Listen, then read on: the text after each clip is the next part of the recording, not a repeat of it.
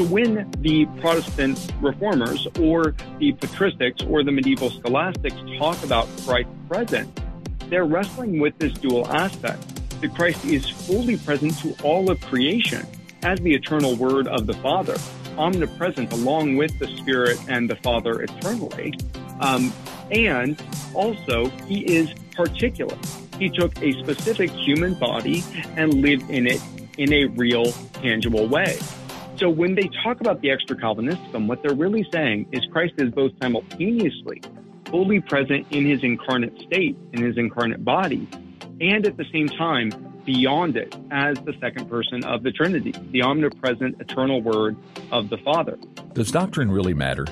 The Apostle Paul once wrote to a young pastor named Titus, instructing him to hold firm to the trustworthy word he was taught, so that he may be able to give instruction in sound doctrine. Welcome to Credo Podcast, where doctrine matters and theological ideas have consequences. Here's your host, Dr. Matthew Barrett, Executive Editor of Credo Magazine and Associate Professor of Christian Theology at Midwestern Seminary. Welcome to the Credo Podcast, where doctrine matters and theological ideas have consequences. I am Matthew Barrett, your host. You know, many times when the incarnation of our Lord and Savior Jesus Christ is brought up in theology, well, oftentimes evangelicals are a bit squirmish, if I can put it that way, a bit uneasy, a bit nervous, even a bit hesitant to articulate what we call the hypostatic union, this great mystery of the Christian faith that's so central. Dare I even say that oftentimes evangelicals today even go so far to be indebted to many of the modern currents of Christology. We've seen this for decades with the rise of kenotic Christology in the 20th century, and some of the ways that even evangelicals have absorbed some of that kenotic Christology. Some have gone so far to say, when they look at the incarnation, that the deity of Christ, well, it may still continue in the incarnation, but nonetheless, it's perhaps passive or latent or inoperative, and sometimes they get quite upset if you even appeal to the divinity or the divine nature of Christ in the incarnation. But are we actually articulating Christology in a way that is both consistent with the Scriptures, as well as the Church and the hard work that's been done, say at the definition of Chalcedon, or also with the Protestant Reformation? Believe it or not, we focus on many debates over the Lord's Supper during the 16th century, but did you also know that in the decades that followed, many of these debates really brought to the surface Christology? How do we actually understand the person of Christ and the two natures, both divine and human natures of Christ? Well, this created no little controversy, but it also allowed the Reformed theologians and the Reformed tradition in particular to think hard about these deep questions and to articulate the divine nature and the human nature in a way that was, well, consistent with the church fathers, and also preserve the union that we see in the incarnation, but at the same time allowed them to speak of the divine nature in a way that did not compromise the divine nature's attributes.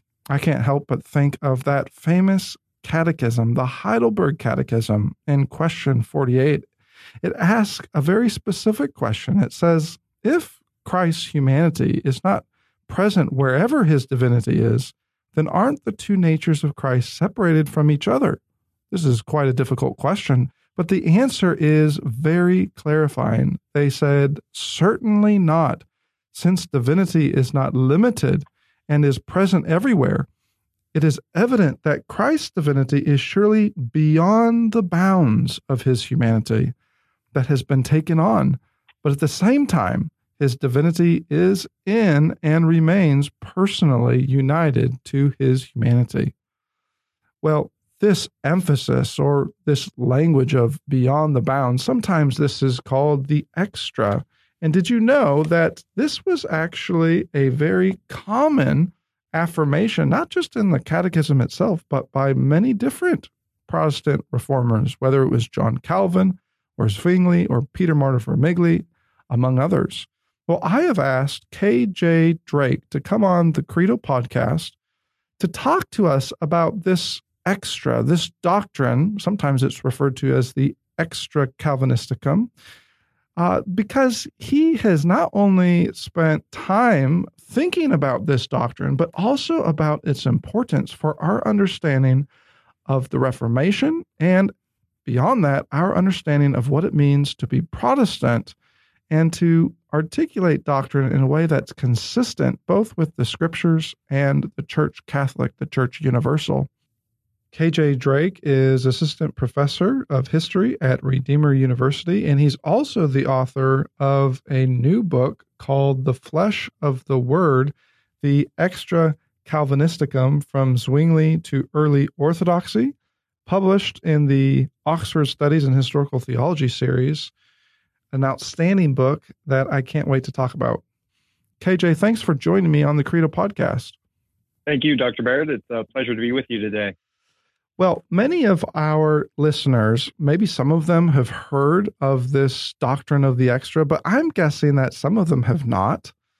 Maybe you could take just a minute or two and right at the beginning of our conversation, can you just define what is it that both the Church Fathers as well as the Protestant Reformers, what is it that they meant when they referred, as I just said a minute ago, quoting from the Heidelberg Catechism, they referred to Christ's divinity as beyond the bounds of his humanity?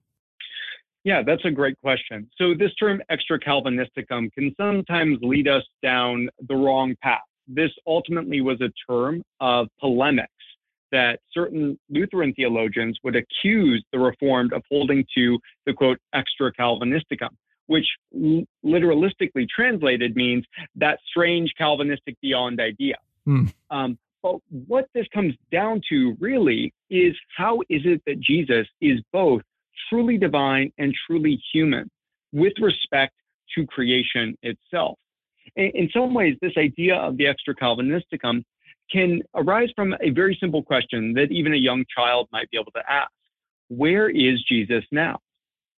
That question needs to be addressed according to his complex nature as the divine Logos and as the one who took flesh for our salvation. So when the Protestant reformers or the patristics or the medieval scholastics talk about Christ's presence, they're wrestling with this dual aspect, that Christ is fully present to all of creation as the eternal Word of the Father, omnipresent along with the Spirit and the Father eternally. And also, he is particular. He took a specific human body and lived in it in a real, tangible way.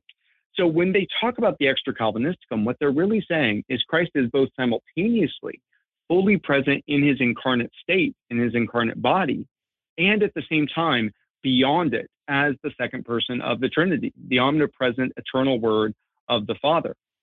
The way you just articulated that is so very helpful, and it gives us a sense of how to even speak of the incarnation. I think oftentimes, sometimes even by significant theologians, oftentimes when the incarnation is explained, there can be a bit of a hesitancy, I think, to say that to say anything of the divine nature of Christ that would be beyond just the human experience. And so it does raise that big question, well, is the divine nature, is divinity, is it somehow circumscribed or limited just to the human nature? This extra that you're describing, if we take an honest look at the past, let's say 100, 200 years in modern theology, am I right in saying that, well, there's been some suspicion towards it? Yeah, I think there has been on a couple fronts. As you mentioned in your intro, especially coming out of 19th century German theology, there has been this emphasis on the kenosis of Christ, looking at Philippians 2 especially, that Christ emptied himself. And what did that mean? In many forms of Christology, this was the idea that Christ withdrew from his divine nature in some sense to take on human flesh. And this was really propelled in the rest of theology by Karl Barth and others, and directed at the extra specifically. So Barth specifically went from actually affirming the extra in his first dogmatic works to ultimately rejecting it when he came to write the Church Dogmatics, saying that it ultimately opened us up to another God. So for Barth, the focus was knowing God only in the incarnate Jesus Christ. And by doing that, he ended up arguing that to speak of the Logos, asarkos, the Logos without flesh, was a statement of unbelief. He called it, in the German, a theological industrial accident, was his term for it. And one of his concerns here was tied up with the idea of natural theology, especially in his context in the 1930s and into the 40s. If you remember the famous debate with Emil Brunner over natural theology, his concern was if you have a eternal Logos beyond the incarnate Christ, that opens up some other way of knowing God apart from the incarnate one. And therefore, he shut the door entirely on the extra Calvinisticum. And many figures followed him in the 20th century along that same route, either explicitly rejecting the extra as mistaken or by just failing to ever engage with its aspects. Wow. You know, the mention of Barth and his reasons for rejecting it does show, I think, just how different, in his case, you know, his version of a modern theology can be from so many of the Protestant reformers that came before him, who didn't just think that the extra was, say, convenient, but actually thought, no, this is essential, and maybe contrary to Barth, to be a little bit anachronistic here, even considered the extra something that we can know through the way God has revealed himself to us. Of course, many of them didn't have that type of allergy to natural theology in the way that Barth did, but it does shed light on just the contrast between the two. Now maybe I can just push in this direction a little bit more. Is it just Barth, or in your research have you also found that this type of suspicion seems to pop up with, you know, the modern period at large? Yeah, I do think the modern period at large has taken, because what we'll kind of discuss is that ultimately there were two ways of articulating this, the Lutheran and the Reformed. And modern theology, especially 19th century onward, has largely kind of operated in a kind of Lutheran idiom, focusing on either the expansion of Christ's human nature to cosmic proportions, or in some ways the reverse of that, of the diminishing of the divine nature into the human nature. And you see this in figures such as Pannenberg. Moltmann, to a degree, has an aspect of this, but also in just kind of general treatments of Christology, the divine nature of Christ is often neglected during his earthly ministry. And sometimes you can have the flip side in the more folk expression that after the ascension, the humanity goes away, right? You kind of get that idea, especially when you talk to congregants sometimes, that Christ stops being incarnate after the ascension. And the traditional Chalcedonian doctrine rejects both of those. That once Christ becomes incarnate in time, he is fully God and fully man, truly God and truly man, from that point into the new heavens and the new earth and perpetually, right? And so what the doctrine of the extra is trying to do is to preserve this idea of truly God and truly man from the moment of incarnation into the eschaton. Now, you mentioned just a second ago how this doctrine really becomes focal in some of the debates between the Reformed and Lutherans, and I do want us to get there. However, maybe we need to take a step back, because even though Calvin's name gets latched on to this idea, it's not original to Calvin, which might surprise some people. I mean, on the one hand, Calvin has this great sentence. This is from his Institutes, and I'm just reading a snippet of it, where he says, "Here is something marvelous. The Son of God descended from heaven in such a way that without leaving heaven, he willed to be born in the Virgin's womb, to go about the earth, and to hang upon the cross. Yet he continuously filled the world, even as he had done from the beginning." Now, that's a very succinct way of describing this extra as we have.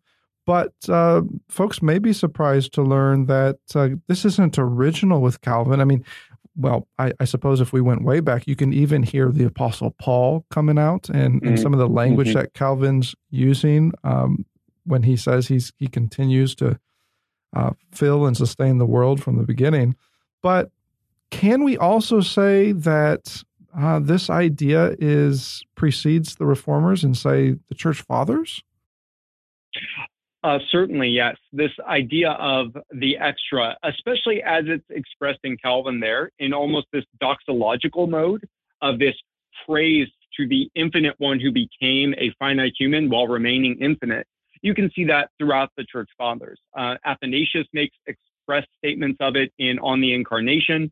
There are hints of it in passages in Origen. You can also see it expressed in Cyril of Alexandria. And Augustine has an entire letter, the letter to Dardanus, that engages with this idea.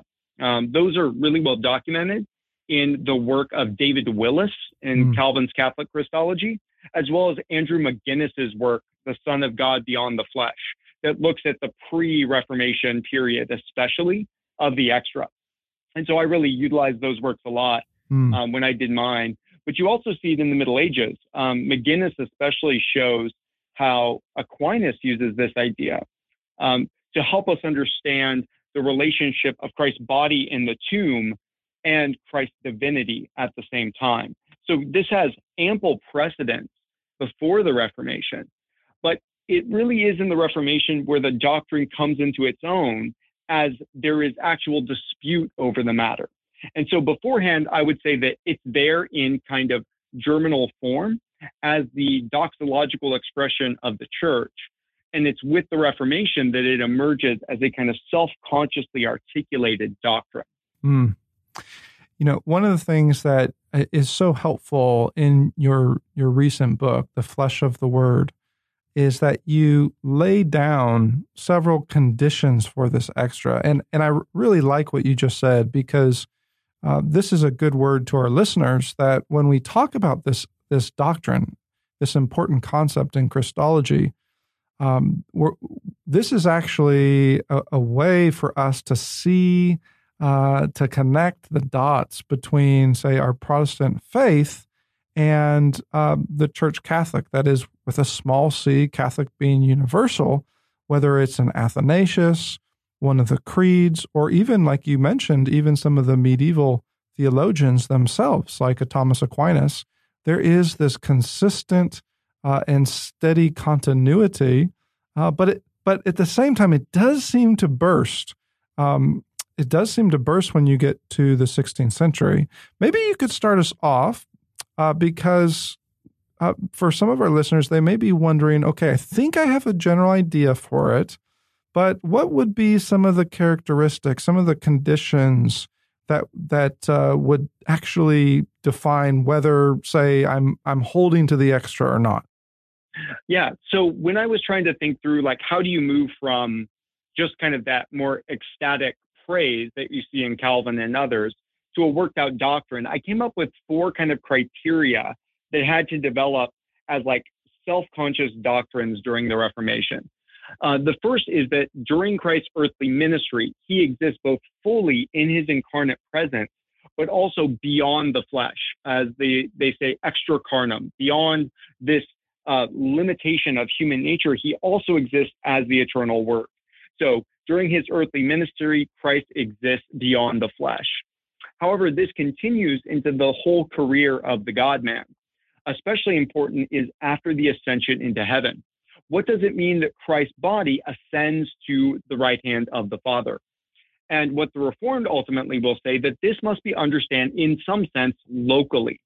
that Christ's body, as it ascends, still exists as a human body with a place and does not become placeless with the ascension. So Christ, in his earthly ministry, is beyond the flesh. After the ascension, he is bodily in heaven with God the Father. But in the third aspect, he is present to us by the Holy Spirit and his divinity in the time between his first and second coming. So between his ascension and when he comes again, Christ's presence to us is mediated by the Holy Spirit and his divinity, while his body is absent from us as it is in heaven. So those are the three main components that we can begin with, that during his earthly ministry, he is beyond the flesh. With the ascension, his body goes to heaven in some local manner, yet he is still with us when it comes to his divinity and through the Holy Spirit. A fourth criterion is a doctrine known as the communicatio idiomatum, or the communication of attributes. This is a term that goes back to the patristic period, but in this discussion of the Extra Calvinisticum, it's very important that we understand how it works. So this question comes, how do we think about these two sets of attributes? Christ is truly divine and therefore has all of the same attributes as the Father and Spirit do with the divine nature, and he is a human being, having all the necessary attributes or qualities that it means to be a human being. And what the Communicatio Idiomatum says is that all of those attributes are obtained in the person of Christ. So the person of the Son has all divine attributes and all human attributes. However, we can speak of one set of attributes and apply it to the other nature. So for instance, we can say, as Paul does in 1 Corinthians 2:8, that you crucified the Lord of glory, right? That's quite an interesting statement, right? You can't crucify the Creator. He has no body. But here we have an example of an attribute of Christ's divine nature, that he is the Lord of glory, being applied to something that occurred in his human nature, being crucified. However, what the Reformed argued is that this transference, this communication of attributes, is not from one nature to the other nature, but is from both natures to the person alone, so that there is no metaphysical sharing of properties. So the final factor in expressing the final factor in expressing the Extra Calvinisticum is a proper articulation of the Communicatio Idiomatum, or the communication of attributes, that terminates on the person rather than allowing a sharing between the two natures. And that's probably one of the hardest things to articulate in the more technical elements of this as it develops in the 16th century. You know, when we talk about the 16th century, we could be tempted to think that this, the concept of the extra was one that, was essentially absent, and this is only a development that comes much, much later. But actually, many of the debates and sometimes very heated debates between the Lutherans and the Reformed come back to this issue again and again. So can you just take us back to the 16th century and just give us a bit of an idea for how this idea emerges within these Lutheran and Reformed debates? Yeah, so this all comes about kind of on another issue. So this begins with a debate over the nature of the Lord's Supper. Coming out of the medieval period and wrestling with Roman Catholic doctrines of transubstantiation, various of the reformers begin articulating different doctrines of the supper, specifically Luther and Zwingli. And it's over their debate here on how can Christ be present in the Eucharist that different articulations of the nature of Christ's body, and therefore the relationship between his natures, becomes extremely important. So this begins as Luther and Zwingli are going back and forth over how is Christ present in the Eucharistic elements. Zwingli actually begins this by arguing in a work in the early 1520s that because Christ has ascended into heaven, his body is locally in heaven and therefore is not bodily present in the bread and the wine. Now, it seems unlikely that Zwingli came up with this on his own, and certain scholars have indicated that there might have been arguments like this in the Bohemian Brethren or the Hussite movement in the late Middle Ages. But it's through this invocation of the ascension that this ball gets rolling. In light of this argument, Luther, who argued for a corporeal presence of Christ in the elements, had to articulate how is it that Christ's body, which we see has ascended into heaven, is in, with, and under, as the Lutheran tradition will come to say, the bread and the wine. And so he ends up with a doctrine that we end up calling ubiquity. So through his careful articulation in response to Zwingli, Luther will argue that Christ's human body, because of the incarnation, takes the property of omnipresence and therefore can be on all of the Eucharistic tables around the world every time the Lord's Supper is done. This idea of ubiquity versus the extra Calvinisticum will really be the driving force between the Reformed and the Lutheran division on this issue. It will come up again and again, and the next generation of theologians will have to articulate both positions more clearly and with the best tools they have at their disposal. So it begins with this dispute between Luther and Zwingli, and from there will actually spin out into a dispute between the traditions that both of them ultimately found. I quoted Calvin a couple minutes ago, and so maybe some of our listeners are surprised to hear that actually not just Calvin, but Zwingli himself has something to say about the extra. How would you summarize the way that Zwingli is articulating this extra in the midst of some of these debates? Mm-hmm. So for Zwingli, it's mostly a function of his desire to preach true religion. One of the things that I appreciated getting to do this study was spending a lot of time with Zwingli. He's often overshadowed by figures like Calvin, and it should be admitted that Calvin is a more impressive theologian in many ways than Zwingli was. But Zwingli himself has a lot to offer. And his argument was basically on the nature of Christ as the mediator. So for Zwingli, the essence of religion was coming to Jesus Christ, who was truly God and truly man, as the mediator with the Father, who could take all of our sins upon himself and deliver us by his divine nature to union with God. And so when he sees this idea of Luther that ultimately gets articulated, arguing that the human nature becomes omnipresent, what Zwingli argues is that's no longer a human nature.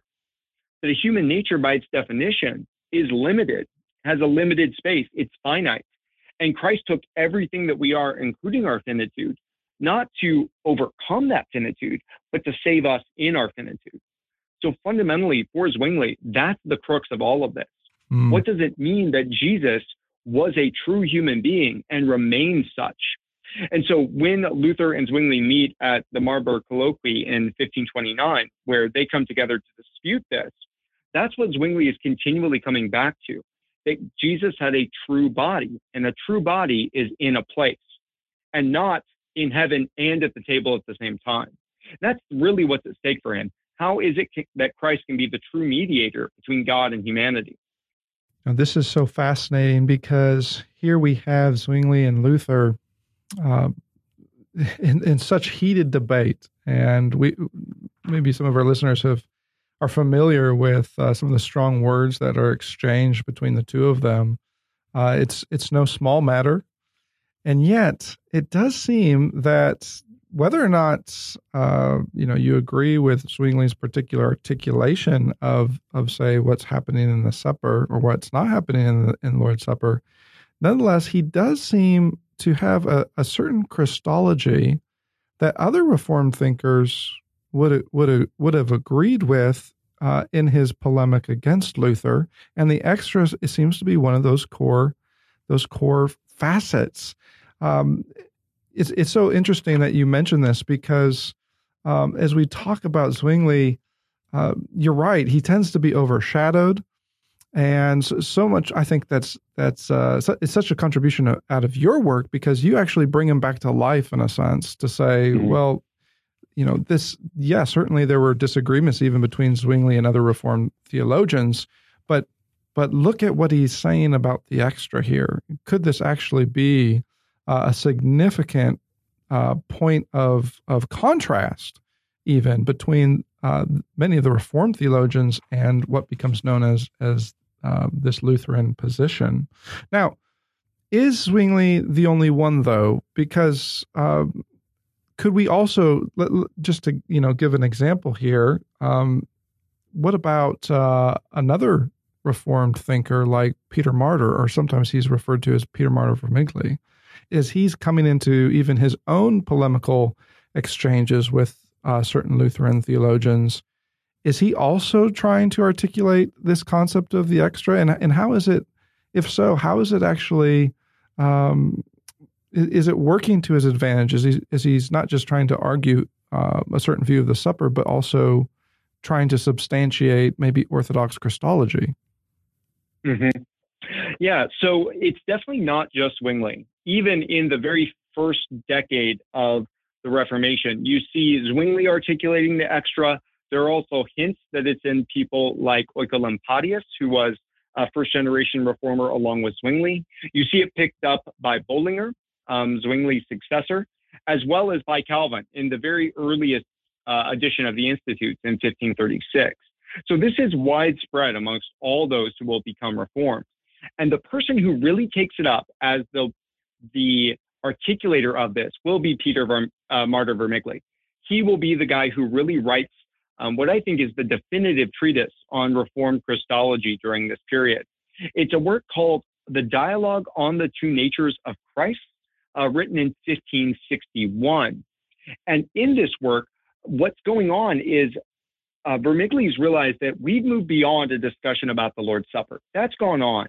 But as various Lutheran theologians try to articulate this idea of ubiquity, that Christ's body is omnipresent, they are beginning not just to have what Vermigli thinks is a wrong view of the supper, but in supporting that, they are falling into Christological error.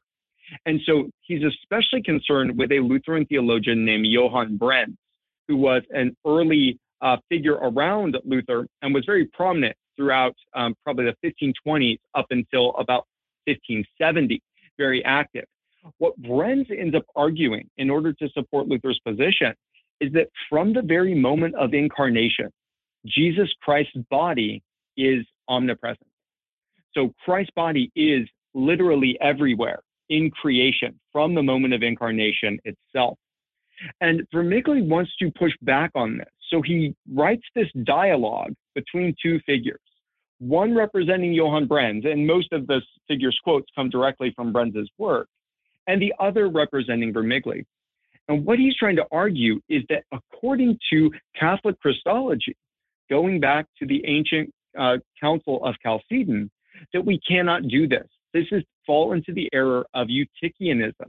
So Eutychianism is the heresy that would hold that the two natures of Christ, rather than maintaining their distinctiveness without confusion or separation, mold into one to become what they call a tertium quid, or a third thing. What Vermigli says is the Lutheran Christology coming out of Brenz ultimately is collapsing the two natures, such that Christ's human nature is no longer human, but it becomes quite literally divine. And so Vermigli, throughout this dialogue, is utilizing all of the resources that he has from both his scholastic training and his humanist training to overcome this idea, relying on arguments from Scripture and the Church Fathers and the councils to try to show why the Extra Calvinisticum is the only way to articulate a fully Orthodox Christology. I'm really glad that you are highlighting Vermigli's work here, because when we think of the Reformation and even the second generation of reformers and some of the most important works that come out of that period, we're often, we often gravitate to some of Luther's polemical writings or perhaps Calvin's Institutes. But Peter Martyr often is forgotten, and I think that is a real tragedy. And I would agree with you. I think that this work of his on Christology, this dialogue on the two natures in Christ, I think this is I mean, maybe I'm overstating this, but I think in my opinion, it may be one of the most important works of the period, in large part because he's being a theologian. I mean, he's taking all of the training that we see really flower and blossom in the Reformation, biblical exegesis, and its attention to church history and Catholicity, as well as some of its theological insights over, say, justification. But here he's turning a corner, really, and he's saying, well, we also have to think very carefully about Christology so that we do not fall into a mistake like Eutychianism. Would you say, I mean, as you've reflected on this, I mean, Peter Martyr Vermigli, there's different ways he's been described. I mean, clearly he has this Reformed context in which he is writing.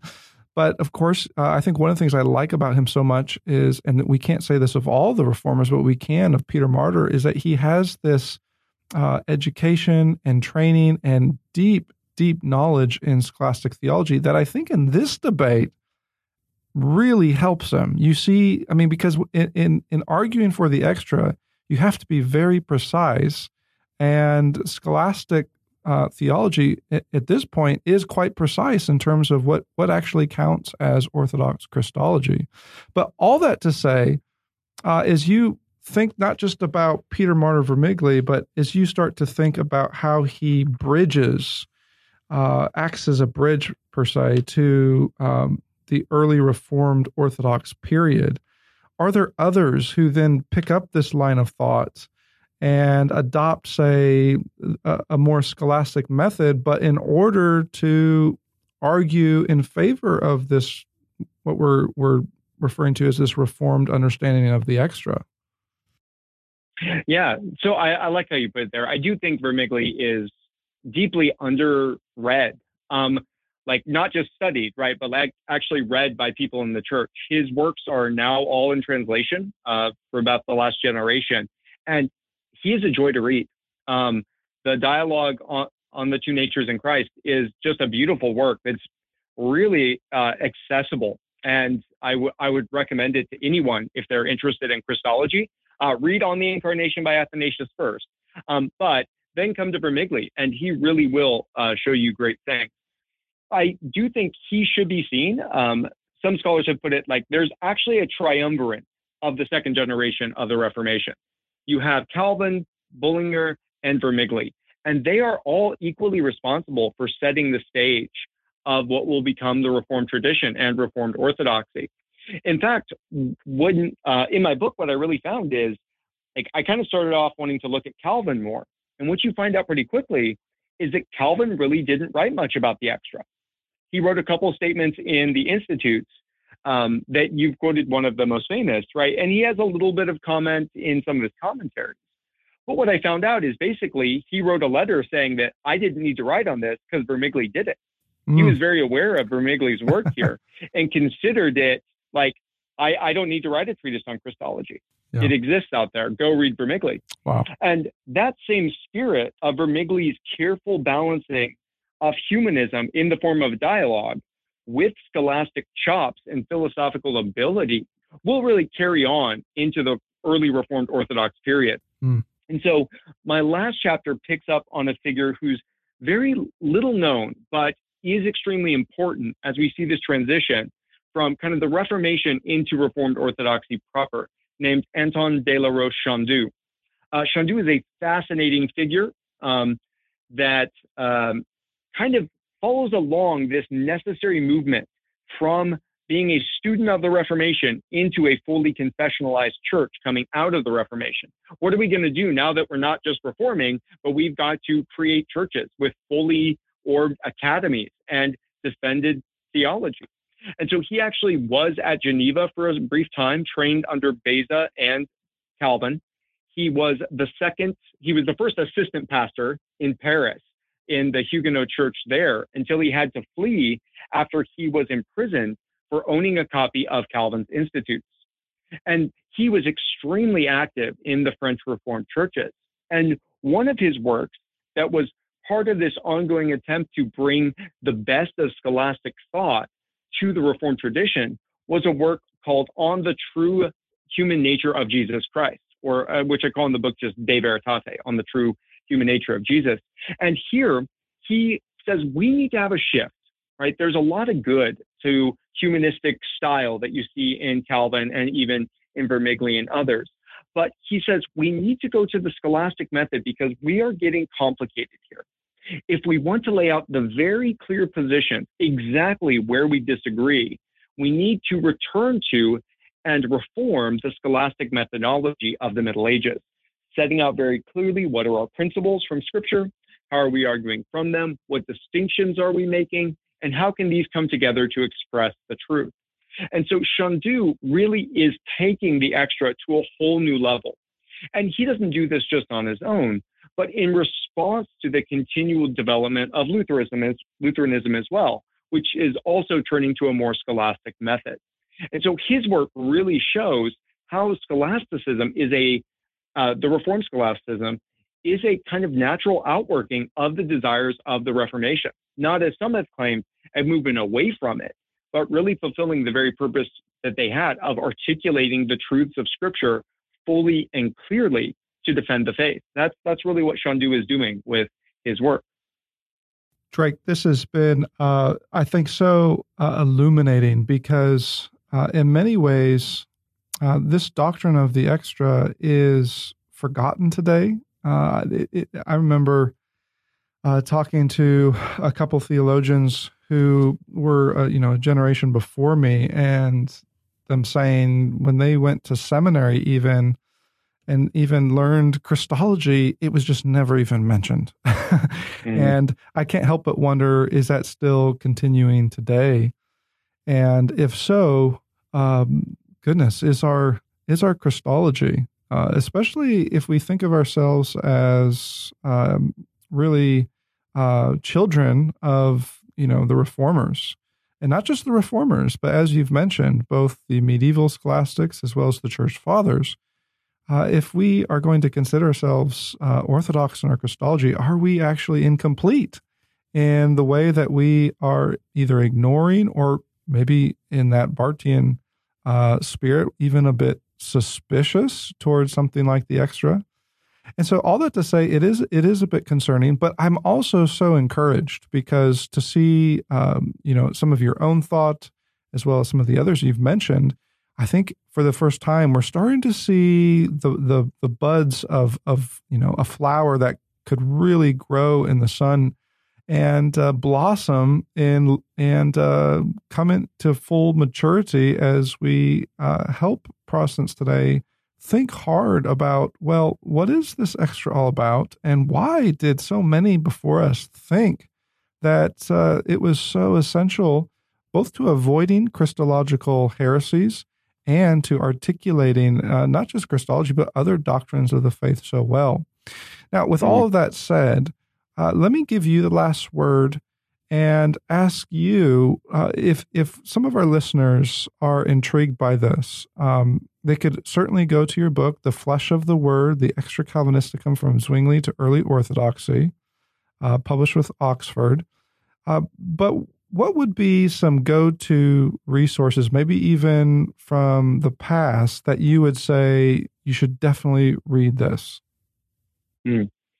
Yeah, so to really get a handle on this, we need to go back to the ABCs of Christology and what does it mean to know Jesus as the eternal Word from the Father who took our flesh to redeem us from sin. And so I think the place that you need to start with all this is probably Athanasius on the Incarnation. One of everything else in Christology is in some ways footnotes on that. So I begin there, which is there to defend the Nicene tradition that Jesus Christ is consubstantial with the Father. And it's that glorious mystery that we celebrate, that the one who is God took our very flesh. So I would begin with Athanasius, and you will find in his work a clear articulation of the extra. And from there, I would turn to look at the Council of Chalcedon especially. You can go out and find the Chalcedonian Creed and see how carefully the fathers articulated this, that Christ is one person in two natures, without confusion, without change, without division, and without separation. That this is the great mystery of our faith. Along with that, I'd recommend the tome of Leo the Great, which comes right before the Council of Chalcedon. All of this aspect is really just contained there. From that, I would really recommend, as I said before, the dialogue on the two natures in Christ by Vermigli. I think that would be a great way to dig into this more fully. And he's just a joy to read. And if you want to be introduced to a reformer that you maybe never heard of that has a cool name, go check out Peter Martyr Vermigli as well. We've been talking to K.J. Drake, Assistant Professor of History at Redeemer University in Ontario. He's also the author of The Flesh of the World, the Extra Calvinisticum from Zwingli to Early Orthodoxy. And I would encourage our listeners, if you haven't read this or perhaps even encountered this doctrine of the extra, definitely do go to some of these resources that he has recommended, from Athanasius to Vermigli. I think your eyes will be open to a whole new world of Christology that perhaps you never considered before, and one that is drawing from the rich text of Scripture itself as it articulates in a very beautiful and mysterious way what the Incarnation is all about. Now you can fill up on theology each day by visiting credomag.com. There you will find the latest issues of Credo Magazine with articles on key doctrines of the faith and regular video interviews with Dr. Matthew Barrett, where he answers some of the toughest theological questions of our day. Be sure to subscribe to Credo Podcast to join the conversation, a conversation where doctrine matters.